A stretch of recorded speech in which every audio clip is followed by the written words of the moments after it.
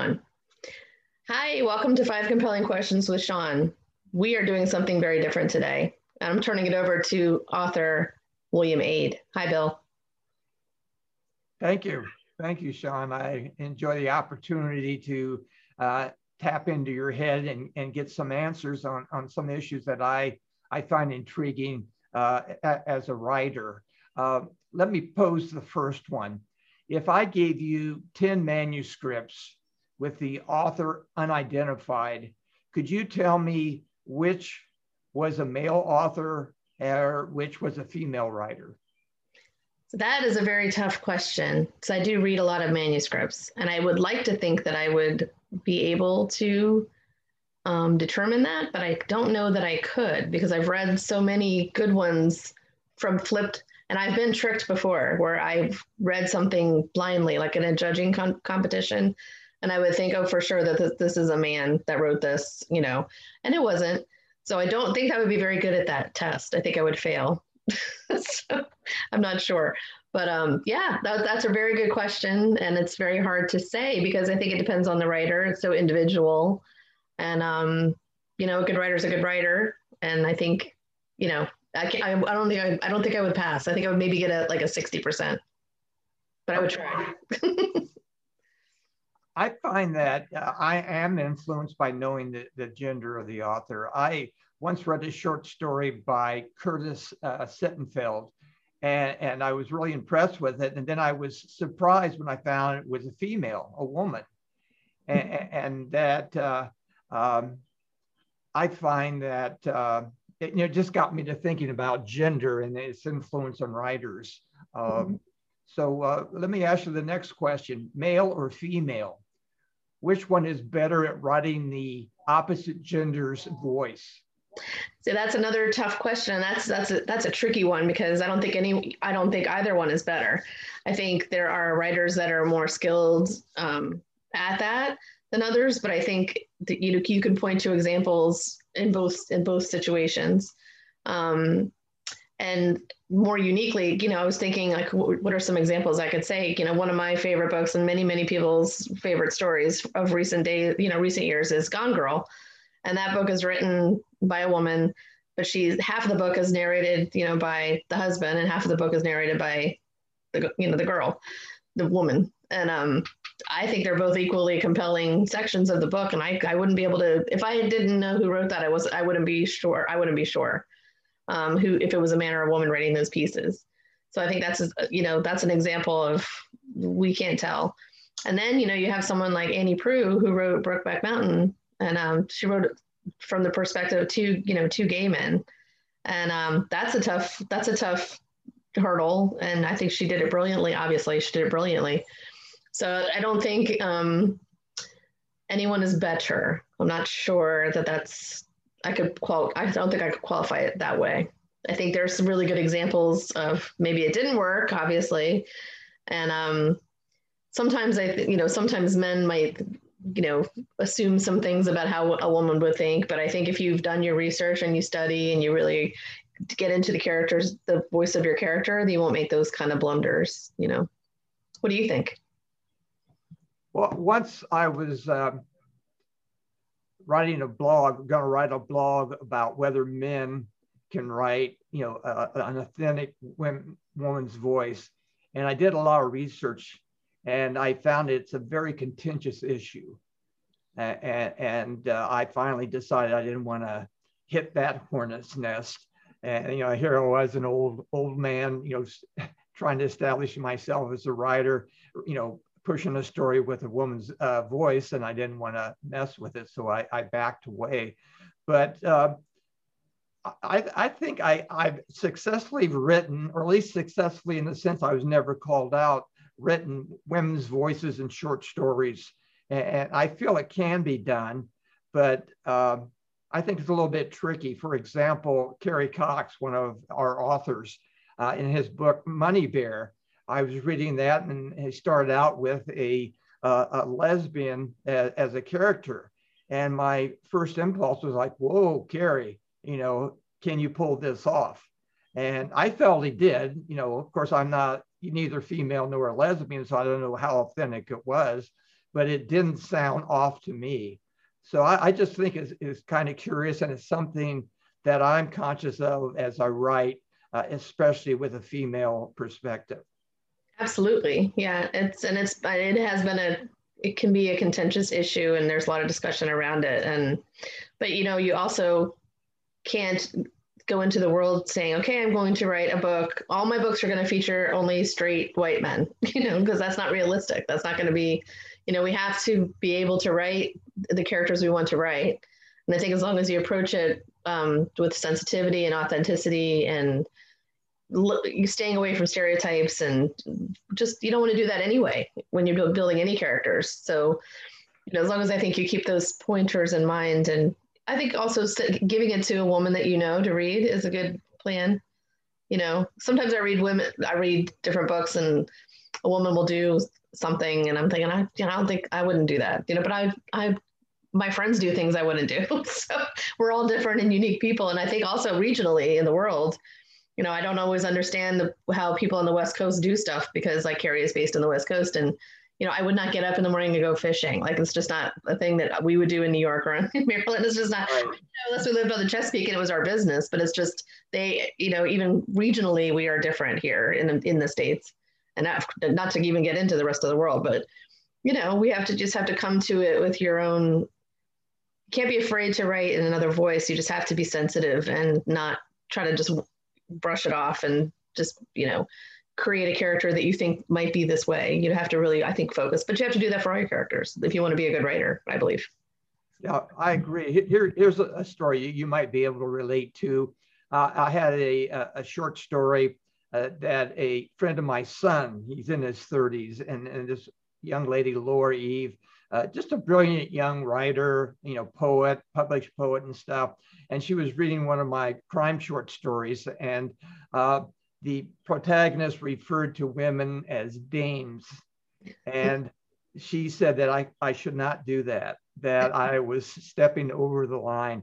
And I thought, well, wait till I tell the dames of detection that they are socially inappropriate. But, it threw me off that, it's not only East Coast, West Coast, but it can be generational too. Mm-hmm.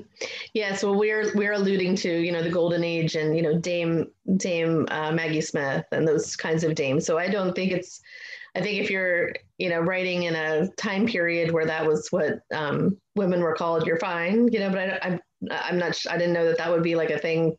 I probably wouldn't walk outside my house and call my my neighbor a dame, but we're because she doesn't work in the mystery community, so she's like, what would that So yeah, but it's funny how words change over time and take on new meanings and fall out of favor, and we've seen that. It's just a constant cycle. But yes. Do you or Harriet or Vernon, when you're offering suggestions to an author, do you ever find yourself having to make suggestions on how they become more gender sensitive or accurate as far as the female or male voice? I haven't run into that too much, but yes, we will step in during the developmental editing stage. If I see something that I feel like it just doesn't fit with that character, or that person wouldn't be doing that or saying that, I will, that's when we point that kind of thing out. I haven't run into it too much when, a lot of the times when they're getting to me, I'm doing the more final edits, but I have spoken up a couple times where, most of the time when it's my turn, it's like, oh, he was driving a blue car, now he's driving a red car, so why don't we fix that? Or, the continuity things, and those are always kind of fun to find. But nobody that I've worked with from the beginning to the end, I haven't had to ask them to change anything substantially when it comes to that voice or character. I think we've gotten rid of a couple characters just altogether, just because they weren't necessary to the story. But yeah, but it's always something I'm sensitive to, and I'm always reading for. You want to read for enjoyment, for the end readers, or who we're writing books for, the person's buying the book to read it, but you also want to, make sure that the author is enjoying the process too, and everyone's authentic and happy.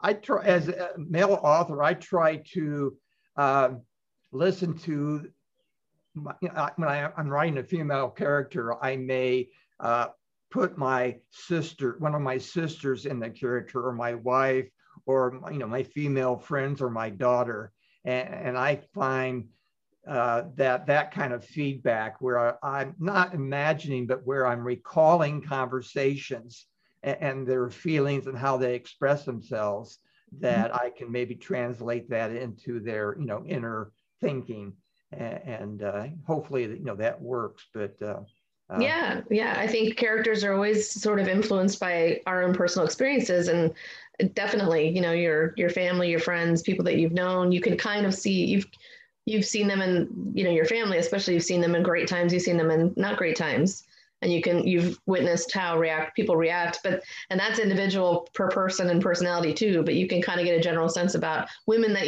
how they have reacted in different situations, and that's how you set your baseline for your character, and then you build on that and make them not your daughter, obviously, because you don't want to do that, right? But it's research, it's observation, it's voice. That's how we find voice for characters. It's from what we've experienced. It doesn't come from a vacuum.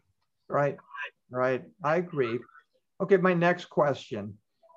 You read crime manuscripts every day. You write in the genre, and you said you watch crime documentaries. You're heavily involved. Do you ever get exhausted from the genre? Sometimes I'm a huge true crime fan. We were talking a little bit about that earlier, and then before we turned on the recording, and I love all those shows too. So when I lived with my mom when I was a young adult, like lived with her for a little while after I came back from New York and was transitioning into buying a house. So I stayed with her for a little while.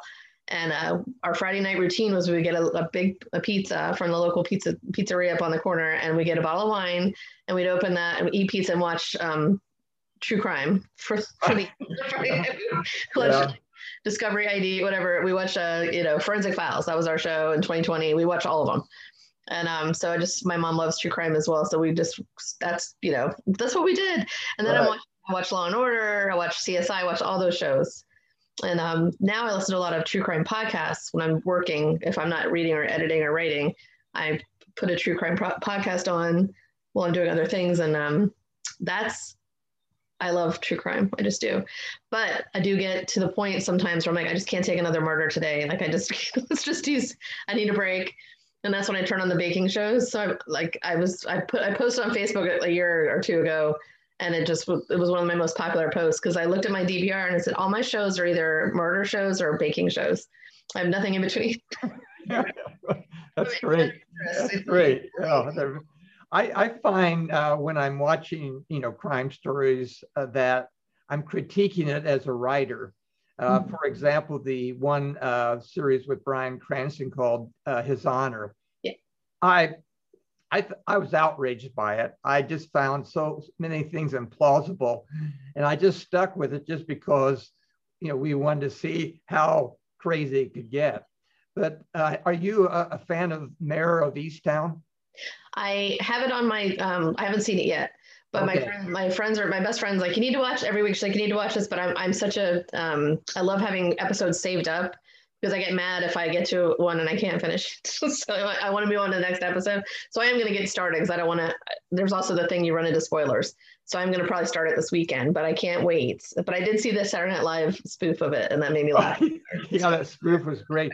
But the last episode, I won't spoil it for you, but the last episode, initially when I started watching, I thought, there's so many characters, they all look alike, I can't figure this out. But I stuck with it. And then the last episode, it had such a great twist that I rewatched it.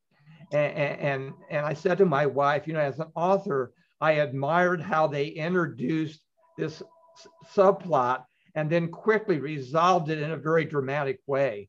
And I find as an author that I'm critiquing movies and television programs from like what's plausible or how I would do it, or if I see something that I really admire, from a creative perspective, I'll respond to that. Yeah, absolutely. And it's so funny that you said that just now, because I watched a show like last week. I never know what day it is. I just, I know when it's time to stop working and put on the TV and have some wine. But I put on the show called The Serpent on Netflix. Well, how is that? Oh my God, it's so good. And I loved it and I just couldn't stop watching it. So I'm like every night I watched one or two. I try not to watch too late because then I you know, I have to go to bed and I can't remember. And I don't want to ever stop an episode. So like I watched either one or two each night. I think there's 8 episodes or 6, but I immediately started watching it again from the beginning because Really? I was so fascinated by the storytelling and the way that the filmmakers, because it's based on a true story, but the way the filmmaker, it's dramatized, you know, but it's a drama. It's a fictionalized version of what happened. And I just was so fascinated the way that, because it shifts back and forth in time. Each episode shifts back and forth in time. And at first, you know, you're coming into something new and you don't know what it's happening. And you're like, okay, you know, but then I could see they were building the characters through the episodes. And I wanted to go back and like watch it now that I know the characters, I know what's going to happen, just to see the structure, how they structured it. Cause it was so, I thought, masterful. And I think everyone should win all the awards. All the actors are beautiful and it's beautiful to look at, even though, you know, he's a serial killer. It's terrible subject matter, but it's a gorgeous show to watch. Like everyone is, I love their clothes. I mean, I just was like, I can't get enough of it. So I probably won't, I'll take a break and maybe watch it again in a year after I finish my second watching, but it's very, very good. I highly recommend The Serpent. I'm glad to hear that because we, you know, it pops up and we're always looking for new series to get into. Mm-hmm. Yeah, it's good. Of course, as a father, the downside of seeing these crime stories, like my daughter went to Ocean City, you know, for a quick vacation. I said, what floor is your hotel room in? You know, if it's a crappy hotel, get out. I'll pay for a better one. You know, it's it does influence me, but okay. Oh, for sure. I know my son is, I still have a young child. He's only 10 and you know, I was tucking him in last night. I'm like, what are you're never going to get in a car with, you know, a stranger, right? He's like, no, you know, but I just like, I'll slip things in like that. Like, oh, good night. I'll see you tomorrow. You know? Yeah, I watch a lot of those shows and it does affect your parenting. You know, it's just every minute I'm like, are the doors locked? Yeah, for sure. That's great. My next question, is there any crime subgenre that you don't read? I was trying to think. I saw that your question. I couldn't think of any, and because I read all the way from pretty cozies because as my involvement with Malice Domestic, a lot of cozy authors do come to that. Even it is a traditional mystery, so we have cozies there, but it's traditional. So all cozies are traditional. Not all traditionals are cozies because we also have books like Louise Penny, which nobody would really call a cozy. But so I love traditional mysteries. I love Agatha Christie. I like the Golden Age books, and I'm always reading one of those every month. But then I like all the way up to, I don't really go the super hard edge though. I don't do I used to read a lot of thriller, like kind of gory thrillers in my younger days. Like some of the early James Patterson books are just a little too harsh for me. Like it's the violence, especially violence against women, was just a little too much. I don't like super rapey kind of books, So I will stay away from that. I don't like that so much. I mean, I have read, but it's kind of like I don't really want to go there. So that, I guess the answer would be all the way to the super hard-edged, super sexy, violent stuff is not really my cup of tea. But I like psychological thrillers, Patricia Highsmith, and I like Laura Lippman a lot. I think she's on the darker edge. And so, yeah, that's I go all the way up to like 90, and then I don't want to go with 100. So. I feel bad to admitting this because so many cozy mystery writers have been so supportive of me over time, as far as through Sisters in Crime or critiquing my work. And I just find cozy mysteries just too cozy. Mm-hmm. That I admire the style, the structure, the characters, the personality, but it's just not enough of a bite to draw me in. Yeah, and then and it's there. A lot of them are very character driven. So it's you have to. They're creating this family and of characters, and it's comforting. That's why they're called cozy. So a lot of people enjoy them because they know what they're going to get, and they also know they're not going to get hit in the face with with a violent scene the next page. And that's that's what that is. But there are some really, really great writers working in that subgenre, of course, as in all the genres. But it's so nice that we have such a wide range to choose from in our. I mean, I don't really read a lot outside of mysteries. I'm in a book club with 3 other women, and they're when I'm with them, I read other things because they don't read mysteries. And they were laughing at me last year because one of our members, she picked a short story anthology, and I was reading it, and they were so good. I think they were Scandinavian stories, and I'm reading the book, but I said during our dinner and talk about it, I said nobody got killed in any of these stories. I was like, I was kept waiting for someone to get murdered because my brain is so trained. Like, well, what is happening? Like, why is no one dead? Why are they not trying to figure it out? It was just like, oh, they went to the movies that day. That's the story. I'm like, okay. So I've brainwashed myself into thinking there has to be a murder in everything I read. Yeah. I'll take a break from true crime and reading suspense novels with like literary fiction. I'm a big fan of the New Yorker and the short stories, and I get short stories collections from like Plowshare and so on and so forth, and those are interesting in a sense that I love the lyrical nature of the storytelling, but like you, it's sometimes I say, well, how do they solve this? There's no ending to this. It just kind of dies out with. Yeah, you're like, what? Is this the beginning of a story? I'm not sure what's happening. Yeah. So yeah. I like the crime novel. I like the crime story structure. I like there to be something to an inciting incident, something to solve. I just like the puzzle of it. And it's hard for me to read, but I try to. But if anything, I read, sometimes I don't read so much literary fiction that much anymore because I was an English major and I sort of had to for a long time, and I'm good. I'm good there. But I do like to read memoirs. I read a lot of chef memoirs. Okay. I read a great book. It's when I still think about it all the time. Notes from a Young Black Chef. His name's Kwame, and he was a finalist on Top Chef, and he wrote this memoir, and he just had this really interesting life, and he's a young man still, so it's just fascinating. It was fascinating. I just love hearing about how people get into their creativity and their professions and stuff. So I read a lot of chefy memoirs, read a lot of Anthony Bourdain books and stuff like that. So that's where I go to get away from crime. Although there is some crime in some of those books. Sometimes restaurant people get involved on the wrong side of law. Sometimes it's just the way it goes. Part of the industry. Yeah. Okay. Next question. Do you find your writing is influenced by the manuscripts you edit? I think not, but I think I've become a much better writer because of all the editing that I do. Because I kind of, when you're coming to something from the outside, you can see where someone's trying to accomplish something. You can say, oh, that's really cool that they're working towards that. And, it makes you think, okay, should I be tightening up my stuff that way? So I do, it's never anything resembling what they're writing, but it's just thinking about, a piece of work from the technical side of it makes you better on the other side when you're sitting down to write. So I'm very efficient. I don't use a lot of time because I don't have a lot of time. So I think I've definitely gotten stronger from all the editing that I've done over the years. And I've seen that happen since I started many, many years ago. So, but yeah, I think it's beneficial. It's beneficial to read other people's work. It's beneficial to read anything when you're writing. You have to read all the time because it's just like cross training. You have to take it in. I just happen to read a lot of things that haven't been published yet. So that's my unique skill that I have, or unique advantage that I have right now. But I love reading new manuscripts. I love discovering new writers, new voices. It's just a passion of mine and ours, obviously. And it's just wonderful. And I just, sit down at the end of the day and I say to my husband, like, I love my jobs. I just do.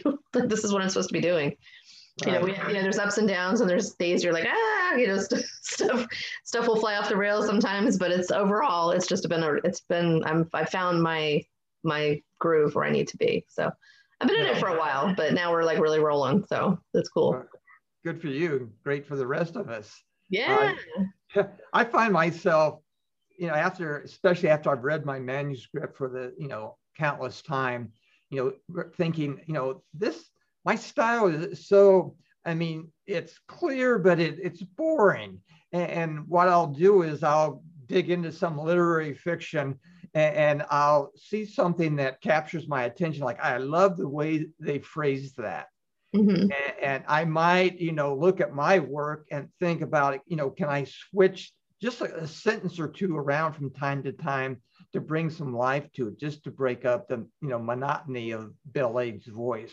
And hopefully that's not what comes through for the first time reader, but as the writer who, is immersed in my work constantly, I worry about that. So I find reading other stuff, other authors, I will make a note of something that catches my eye, and maybe, I have this long list that I'll look at as I'm writing my work and think, okay, maybe I can try this or try that. Yeah. Yeah. Well, I never think you're boring.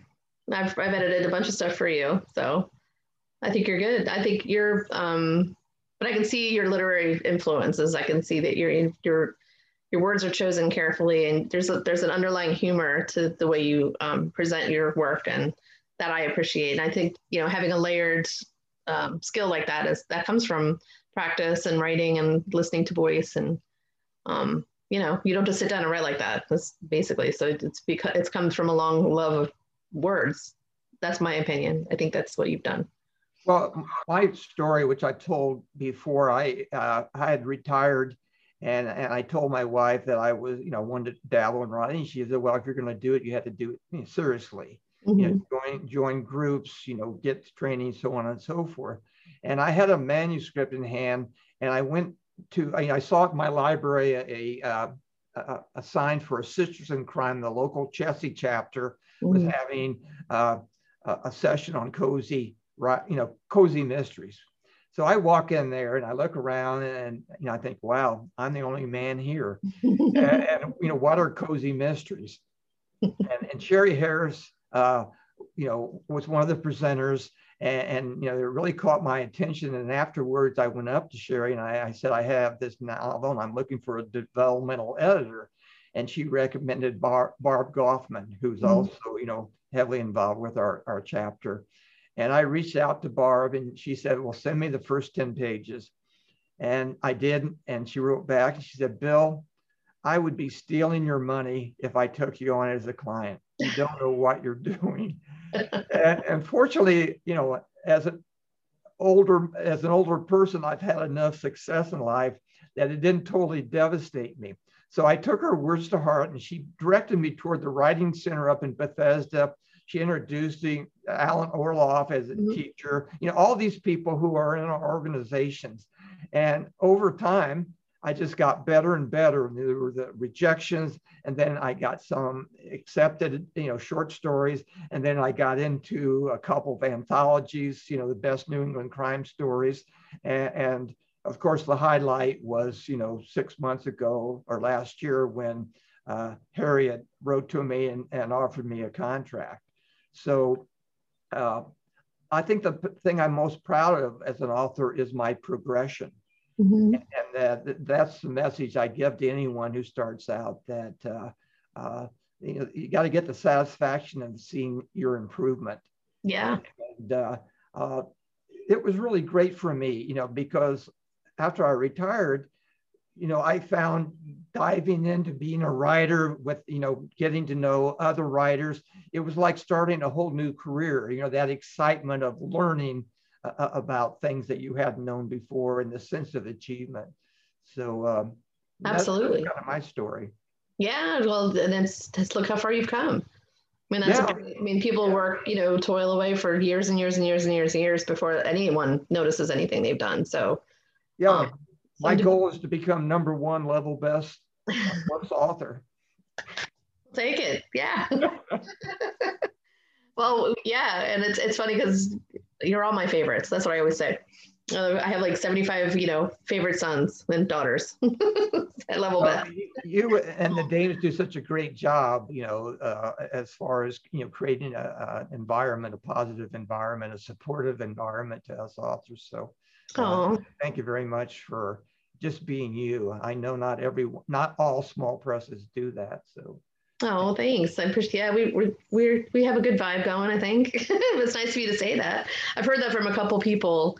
They're just excited about the community. I do think, we're not like sitting high above you all, like, it's our way or the highway. This is how it goes. We really want to collaborate with you on each step and help and, be on the journey with you, not just like setting you loose and out there like, okay, good luck to you. Good luck with your book. We want to be with you, each step of the way. So I do think it's a different structure, but coming from the other side, I have been, I have 7 books published with another publisher, and a lot of short stories all over the place with different experiences with each of those. And you just notice, how things are done elsewhere and how you would, like to be treated. And then when you get to be the boss, you're like, well, this is how I'm going to do it, because I worked in corporate world for a really long time. I worked in New York City for large, Fortune 500 companies. And, when you're just a person on the street working for a large company, you're like, well, I would just, why are they doing it this way? I'm going to do it this way. So you sort of like remember all those things like, well, I would like my people to feel good when, they come to work, or happy people or productive people, that kind of thing. So, yeah, I'm a very positive person as it is anyway. So I don't do things that aren't fun, and I don't do things that make me feel bad. Yeah. Or make other people feel bad. And my grandma always said, when you meet someone after you've walked away, you want to leave them better than when you found them. And that's just always something I try to stick to. You can't work every time, but it works most of the time. So. Well, you definitely achieved that with the community. It's not only, they're so gracious with sharing the information and being supportive, but they sort of set a standard that you want to achieve. You don't want to let down level best books in the sense you don't want anyone else associated with it, to feel that you've not performed according to the standards that everyone else is performing. So, well, I don't think you have anything to worry about, Bill. You're doing great. Great. Okay. Well, that's all the questions. Well, let me ask you this question. I think some of your traditional ones, oceans or mountains? Oh, I am a beach girl for sure. I will always go to the beach every time. Okay. Coffee or tea? I can't remember your question. Coffee or tea? Coffee. I drink tea in the wintertime in the afternoons, but I'm a coffee lady in the morning for sure. Pie or cake? Cake. Although I love pie as well. Pie or cake? I'll go with pie because I love baking pies and they're fun to bake. Okay. Indoors or outdoors? Outdoors. I'm a summer person. I like being outside. Soup or sandwich? Sandwich. Oh no, I love soup. I'll have to go with soup. I make big pots of soup all winter long. So every week we have a new soup that I've made from scratch. Yeah. And my husband's like, I don't like soup. I'm like, yeah, you do. And he's like, no, I like soup because I'm eating soup that's not from a can that tastes like a can. I'm like, yeah, it's the way it's supposed to taste. So. Okay. White or red? That's a good one.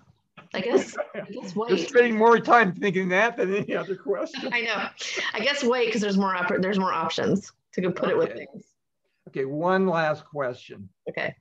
Am I your favorite author? Yes, absolutely. 100%. Great. Thank you. I do love you, Bill. You made my day. Oh, you made my day. Thank you for turning the tables on me in a nice way. Okay, that was a lot of fun. Yeah. Well, we'll have you back on the show in a little while. We'll get some questions out of you. But this was a really fun conversation, and I appreciate it. Have a good rest of the day. All right, you too. Okay. Bye-bye.